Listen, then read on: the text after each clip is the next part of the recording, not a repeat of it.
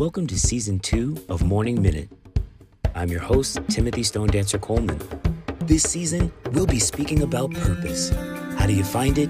How do you rekindle it? And what does it feel like when purpose is in motion? Welcome to Morning Minute with Timothy Stone Dancer Coleman. This is Season 2, Episode 4. Encourage yourself. Let's get started. Whether you're a seasoned workforce veteran or new to the workforce, we hope you'll be able to benefit from this topic. Today we ask the question, how do you speak to yourself when no one else is listening? Shad Helmstetter said in the book, What to Say When You Talk to Yourself, all too often, the words we have said to ourselves when things went wrong contributed to the problem instead of making it better or helping us solve it. Here's a quick tip. I started with something simple. I put a Post-it on my door to read as I leave the house each day that says something positive that I repeat to myself throughout the day. What would your Post-it say? I'll keep it real.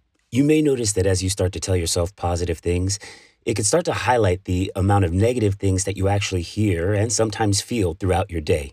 Everything takes practice until it becomes a habit. I'm just hoping that you join me in tackling the bad habits, like speaking negative to yourself, one habit at a time. Russ Kyle says, if something is bothering you, take away its main source of power over you, your attention. I'm sure you're following my previous advice on keeping a journal, so I'm going to push on to the next part. Think about making an entry of all the positive things you believe to be true about yourself. Don't wimp out. Everyone can come up with one thing. Do you like the color of your hair? Do you like your sense of humor? Have you ever cooked something that was tasty? Do you have a favorite color? How does it make you feel when you wear that color?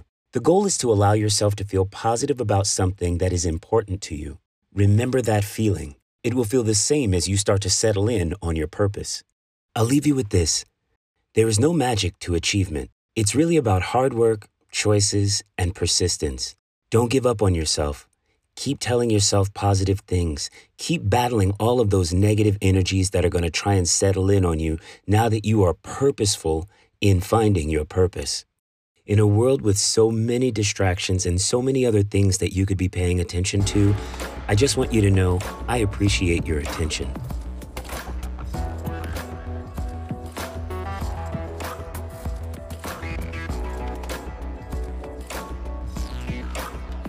Follow us online at Coleman Global.